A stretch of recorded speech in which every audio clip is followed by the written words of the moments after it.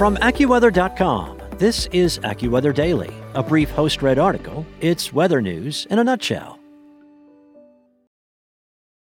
When you need mealtime inspiration, it's worth shopping Kroger, where you'll find over 30,000 mouth-watering choices that excite your inner foodie. And no matter what tasty choice you make, you'll enjoy our everyday low prices, plus extra ways to save, like digital coupons worth over $600 each week. You can also save up to $1 off per gallon at the pump with fuel points. More savings and more inspiring flavors make shopping Kroger worth it every time. Kroger, fresh for everyone. Fuel restrictions apply.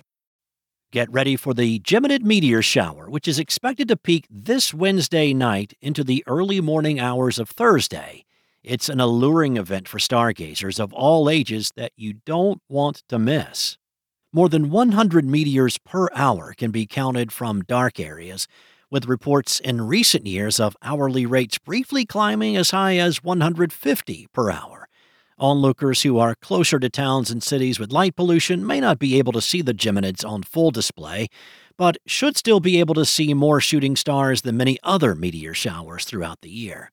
It's not just the abundance of meteors that makes the Geminids a must-see event, but also the time of night when people can see shooting stars streak through the sky.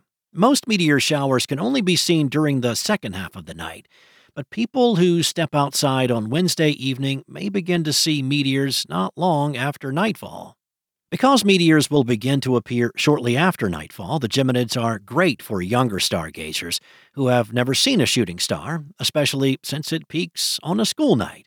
The meteor shower will start slowly with perhaps just a dozen or two shooting stars per hour early in the night. It will gradually build as the night transpires, with the frequency of meteors likely surpassing 100 per hour after midnight. Excellent conditions are expected this year, as the moon will not hinder observers. Next year, the Geminids will peak on the same night as a nearly full moon, with the moonlight washing out all but the brightest meteors. However, disruptive clouds could pose a problem for some onlookers this year.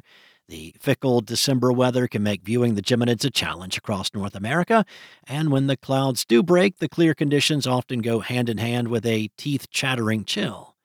Cloud conditions are in the forecast for more than half of the U.S. on Wednesday night, including the Gulf Coast states, the Southern Plains, most of the West Coast, and nearly all of New England. Clouds are in the forecast for most of Canada and portions of Mexico, too. The best viewing conditions are expected across the stripe from the northern plains to the mid-Atlantic, as well as most of the interior Southwest. There could also be some breaks in the clouds across parts of the Midwest, the Rocky Mountains, and into the Canadian prairies that allow stargazers to see at least part of the celestial light show on Wednesday night.